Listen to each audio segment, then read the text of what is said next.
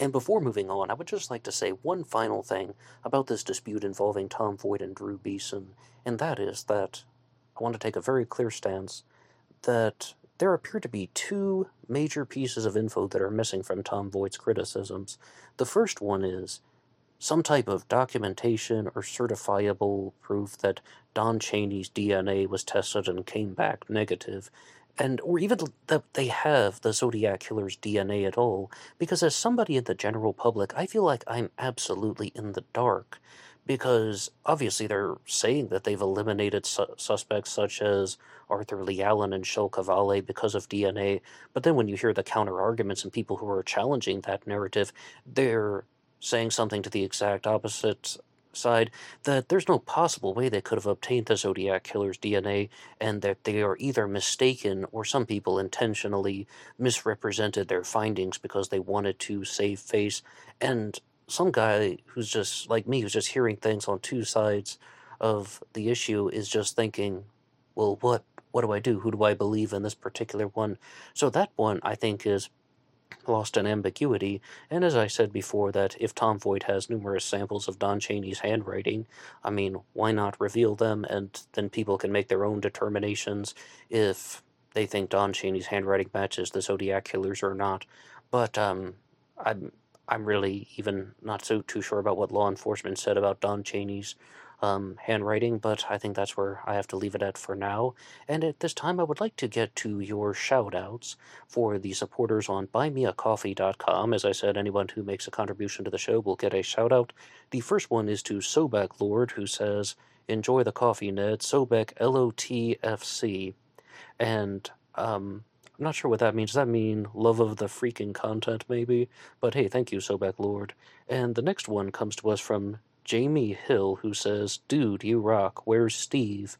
And I wasn't quite sure if you're referring to one of the regular listeners to the program, Steve Allen, or to Stephen Avery, because I had started a multi-part series on the case of Stephen Avery, who is the subject of the Netflix docuseries Making a Murderer, which is about Stephen Avery, his nephew Brendan Dassey, and the 2005 murder of Teresa Hallback.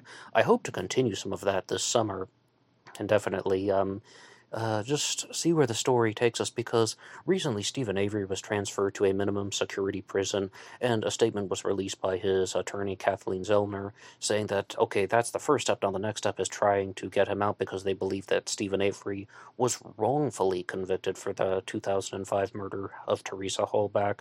But the difference between a story like Making a Murderer and the Zodiac Killer is we might actually see some results in the very near future. On the one hand, there are some people who think that the Zodiac Killer mystery is going to be solved relatively soon. I'm not 100% certain that that's going to happen. And then there are other people out there, even Drew Beeson, who I've been discussing, said that the case will most likely never be solved to everybody's satisfaction. But, I mean, I don't disagree with that. I mean, it's still up in the air, but part of me is just hoping that some way, somehow, we're going to have a Golden State Killer ending when there's going to be some type of forensic breakthrough, and we're all just going to find out, okay, this person was the Zodiac Killer, or even if it's a group of people, or even if it's orchestrated in some particular way, we will have some type of universal understanding of what happened, and the victims and their families will get closure. They can finally rest in peace. And also, it would just put an end to all of the wild theories out there. But we will keep going. And I think that that person, though, might have actually been referring to Steve Allen, because the next supporter on buymeacoffee.com is indeed Steve Allen, who says, also known as Ned's #1 fan. Keep kicking ass, Ned. Steve, thank you so much. And we have one from Floyd Black 53, who says, "These shows get me pondering into the wee hours. Love the Zodiac shows best. Go buy some books, Ned. You will have a lot of reading to do." Oh yes, I got a big summer reading list too, and I have two novels in the Invasion America series that I'm going to be trying to read for fun, and they're actual paperback books, not the Kindle version, and I really don't read too many novels in paperback form. But as far as the true crime books that I'll be discussing with you guys, yeah, going through some more Zodiac Killer ones, as well as talking about some of these other theories out there. Like I mentioned, the one about geometric shapes and patterns and zodiac star signs. I'm going to be going through that book. It's by Wolfgang Schindler. And also, I picked up a copy of Lunches with Mr. Q, which is written by Kevin Nelson. And I need to apologize to Kevin because I was talking about that book last week, but I didn't show the graphic until the very end. Yes, he is somebody who wrote this book about Shel Cavalli, Mike Rodelli's Zodiac Killer suspect. And again, this book isn't designed to be a Zodiac Killer one, but it's written all about someone who has been accused of these crimes, and I'm always going to be curious what other people have to say.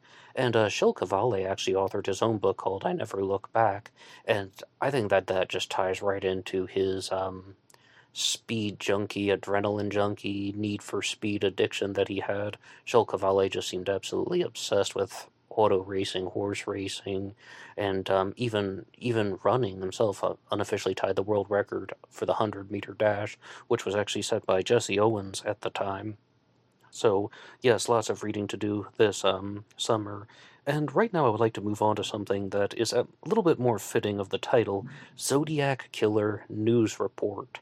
And I had so many things to talk to you guys about today before I saw these videos from Tom and Drew, but I would just, to get to it right now, Travis Miller runs the Lawrence Kane WordPress, lawrencekane.wordpress.com, and he's been researching the life of Lawrence Kane, a Zodiac Killer suspect, for more than 10 years. And recently, he sent me an email in regards to something that I had said on my episode, Lawrence Kane Debunked. Oh, and by the way, if you haven't heard or watched those videos yet, I used to do the debunking series where I would talk about some Zodiac Killer suspects whom I think absolutely were not the Zodiac Killer, and Lawrence Kane was one of them. I used to think that he was somewhat high on the list, like maybe a 7 out of 10, but then I just had to keep lowering him and lowering him and lowering him because, number one, it's possible that he might have been on the shorter side, like even too short to match some of these 5'8" descriptions. It seems like his height is around 5'7", and I mostly only entertain suspects who are 5'8" to 6 feet tall, but in one of his mugshots he does appear that he is around maybe 5'8", so just borderline in that respect. And the second one is that I think that his facial features are absolutely inconsistent with that of the Zodiac Killer composite sketch. But the thing that I said in the debunking series was that Lawrence Kane, at one time, worked for a mobster named Alan Dorfman in organized crime. And I said that I thought that this was absolutely contrary to anything Zodiac related. Working for a mobster, anything involving organized crime syndicates, and that includes Arthur Lee Allen because he, I guess, tried to at one point. But any of these suspects, even Troy Houghton would be another one who did some other things with a very organized group. I just didn't think that there's an ounce of evidence in any of the Zodiac material to suggest that. So I received this message from Travis Miller, firstly in the comment section on the Zodiac Killer debunking series, but then he sent me an email, and anybody can write the show at blackboxonlineradio@aol.com, saying, regarding Alan Dorfman, I suspect that Lawrence Kane was actually working for a Las Vegas, Lake Tahoe-based real estate developer named Al Dorfman. And you might be thinking, well, I mean, there's a high chance that that could be the same, right? Well, someone who thought that was Harvey Hines, the person who wrote a very detailed report on Lawrence Kane, someone who thought that Lawrence Kane was the Zodiac Killer. I'm sure you've seen the video of him on YouTube where he reveals his solution to the Z13 cipher, which is Name Kane 1924. And Travis continues by saying, I suggest that Harvey Hines, when assembling his report in the 1990s, conflated Alan Dorfman with the real estate developer Albert Dorfman, who went by the name Al, due to their overlapping whereabouts together with the rarity of the name. And that means that this entire thing about Lawrence Kane having an organized crime connection could simply have just been a giant mistake. To continue, Albert Dorfman, also known as Al, was stated in the Harvey Hines report as working at the Sahara Tahoe, and Lawrence Kane worked at the Sahara Tahoe as a sales representative and public relations officer for a land development company named Wellington Orient Incorporated. Wellington Orient, in turn, had a subsidiary called Miami Beach Vacations. One of the partners in the Miami Beach firm was the aforementioned Albert Dorfman. According to Albert Dorfman's obituary, he first came to Las Vegas in 1954 from Billings, Montana, as a minority partner with Milton Prell and Al Winters in the Club Bingo, which later became the Sahara Tahoe Hotel, after it was purchased by Del Webb. He moved permanently to Las Vegas in 1968. He was in the public relations and real estate sector, a partner in Miami Beach Vacations with offices in the Sahara Thunderbird, the Sahara, the Thunderbird, the Mint, and the Dunes, as well as offices in Reno and Lake Tahoe. Dorfman's obituary also notes that he was an associate of William Bennett, who managed the Sahara Tahoe, and actor Buddy Hackett, who was vice president of the Sahara Nevada Corporation. And Travis Miller and I exchanged several different messages, but I wanted to get a very clear point and understanding of this. Is he saying that this whole thing about Lawrence Kane working for the mobster Alan Dorfman is just a giant mistake on the part of Harvey Hines, and the whole time he was actually working for perhaps a more honest real estate developer named Albert Dorfman, not Alan Dorfman? And Travis Miller responded by saying, yes, you understood correctly. However, he wouldn't call Albert Dorfman a honest businessman. And I was like, okay, I don't know too much about that guy. I'll take your word for it. I would expect that there must be some type of shady dealings going on. But does this change my stance on Lawrence Kane as a Zodiac killer suspect? Does that mean that he does not belong in the Zodiac killer debunking series? No, absolutely not. I mean, I can accept that that is an incorrect piece of information that was widely distributed throughout the internet, but the reason why it doesn't change my stance on him is because, if anything, that speaks to the credibility of Harvey Hines, who assembled this report in the first place, which just shows that perhaps he didn't have the most thorough understanding of the people in the life of Lawrence Kane. And furthermore, it also just goes to show that Harvey Hines gets accused of this stuff all the time. Ever since I did those first episodes on Lawrence Kane, I began to just hear this from other people, that they're telling these stories about how Harvey Hines was just either not well liked, people didn't trust him, and I have no idea what his true intention and motivation was going on there. I do admit that it really is quite shocking that Lawrence Kane even has a connection at all to the Sahara Tahoe Hotel and Casino, because you guys will remember that that is the place where Donna Lass was working, a possible Zodiac killer victim, and she disappeared from the Sahara Tahoe at possibly 1:46 in the morning. I'm not really sure, on September 6th of 1970. What happened to her is a mystery. Was she abducted by the Zodiac killer, or was she simply just abducted and murdered by someone who was in her personal life? And I tend to think it's the latter, because I'm really just not convinced that there's an ounce of a Zodiac connection. I'm just not seeing it. And also, I do not believe that the 1970 abduction of Kathleen Johns was the Zodiac killer either, because those crimes are so different than that of the Zodiac in 1968 and 69. And I know that this person is writing letters saying that he's going to disguise his crimes to make them look like ordinary robberies, or just the activities of criminal thugs. Paraphrasing, those aren't quotations. But I just don't see how that shows anything like abducting someone off of Highway Route 132 in California. That was in March 22nd of 1970, the abduction of Kathleen Johns, driving around with her, setting her car on fire, and then the abduction of Donna Lass in 1970. The Zodiac was so weak. Just someone who would only go after the victims when they were either defenseless or completely incapacitated, or just restrained and bound, like at Lake Berryessa. And I do not think that that point needs enough reiteration. We just need to hear that over and over again. The Lake Herman Road murders occurred on December 20th of 1968 with the murders of David Faraday and Betty Lou Jensen. The Zodiac may have ordered them out of their car, but he shot two defenseless teenagers who didn't have any way of fighting back. He has a firearm, they did not, and he murdered them in cold blood.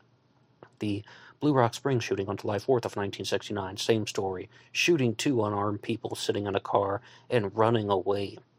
The Lake Berryessa stabbing. The Zodiac didn't attack the victims until they were bound and restrained and had no ability to fight back. The murder of Paul Stine on October 11th of 1969. The Zodiac killer shot a taxi driver in the side of the head, and that's I mean, how on earth would he have really been able to fight back? Because bear in mind that Paul Stine wouldn't have had any idea that this person wearing rust-colored pants and some type of parka-like coat was going to murder him.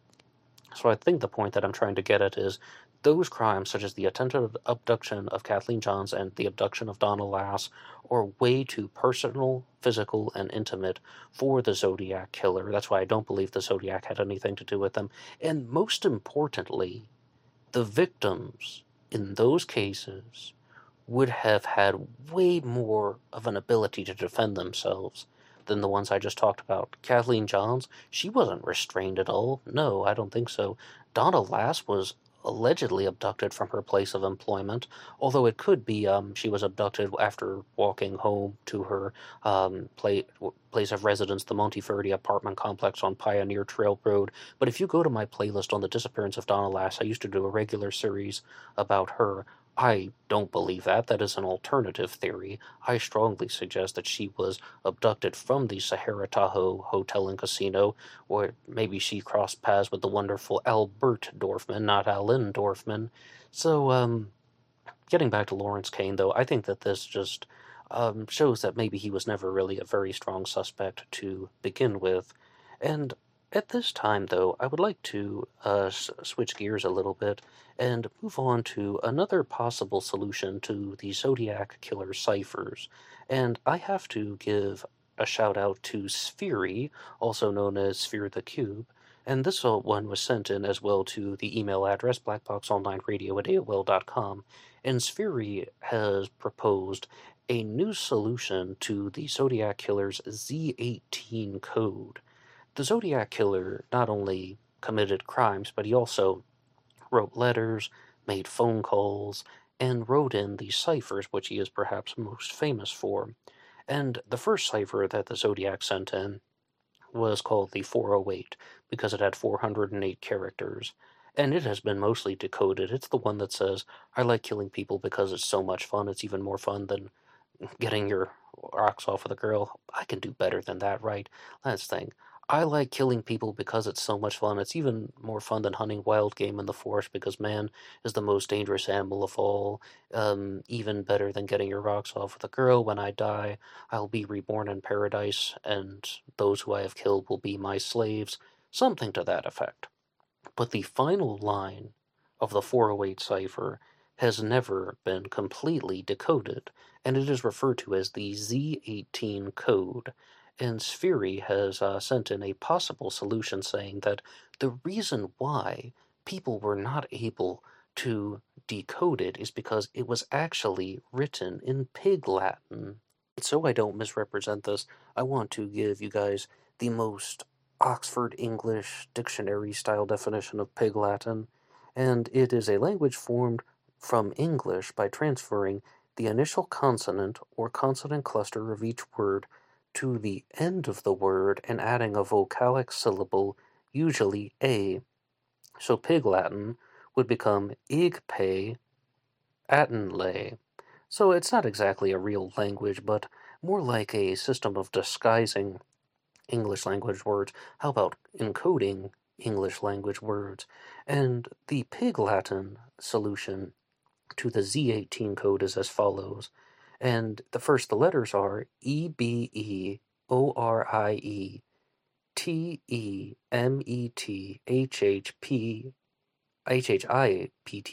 Okay, butchered that a little bit, but I think you get the idea. There is this set of 18 letters. Now, the first step that you have to do is to rearrange them. And if you put them in a particular order, and it's can be done very easily, it is obitre, ime, ethe, ipte, ihe. And it comes out in a phonetic operation, so you actually would have to kind of give the possibility that you would just need to add the A sound onto the end of the words. The AY isn't actually written there, but many people have pointed out that this could contain the name Robert. There's the obitre would be Robert, and the translation of obitre ipe ethe ipte ihe would be the tip. Hi, I'm Robert. And I think that there are two major words that people often look for in the Z18 code.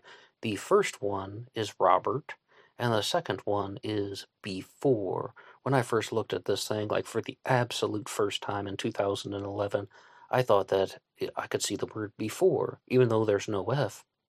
And there was that one YouTuber out there who called himself T, and he said that the solution was before meet the thy pity. He thought the same thing I did, except before meet the thy pity isn't a very good sentence. But believe it or not, I actually think that this is a reasonable solution to the Z18 cipher, or Z18 code rather. Obitre ime ethe ipte ihe is Pig Latin for the tip, hi, I'm Robert. And after the revelation of the 340 cipher being solved that was in the winter of 2020, right? It appeared that the Zodiac most likely has real solutions to all of his ciphers and codes. There was a big debate about this before. Some people were saying the 408 cipher was solved so easily. I like killing people because it's so much fun. It's more fun than hunting wild game in the forest. I did it better that time. But the other ciphers, such as the Z340, the Z32, and the Z13, people are saying those are just duds. If they actually had any real meaning, they would have been solved by now. And I really thought that was a very high possibility. I tried to solve the Z340 myself, and you can still hear my attempted solution. But I was wrong. And I'll fully admit that. David Orenchak, Earl Van Eyck, and Sam Blake perhaps achieved the real solution, almost certainly achieved the real solution.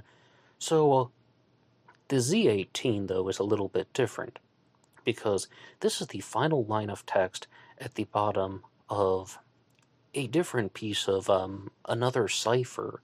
And some people think that this may have just been done by accident. It was a mistake on the part of the cryptographer. And then there are people out there such as Steve Hodel and Gary Stewart, and this is the only time I'll ever say anything praiseworthy about Gary Stewart. They propose that it's meaningless, it's just meant to keep you guessing, kind of like the dud or the red herring theory. That could be the case, but the whole reason why I'm telling you this is I can only guess, but I think that a serial killer of this nature would put his real identity in there. If you crack the code, you'll get my real identity somewhere. Not the 340, that's been solved. Not the 408, that's mostly been solved. But the final line, the Z18, perhaps yes. The Z13 cipher, perhaps. I don't believe the Zodiac put his identity in the Z32, because he says very clearly that it's not about his identity. It's about the location of a bomb. But what do you think about this solution to the Z18 code? One more time, the letters are EBEORIE TEMETHHIPTI. You can rearrange them to obitre ime ethe ipte ihe, which is Pig Latin for the tip, hi, I'm Robert. And even if he gives you his first name, what was his last name? Robert Smith or something like that?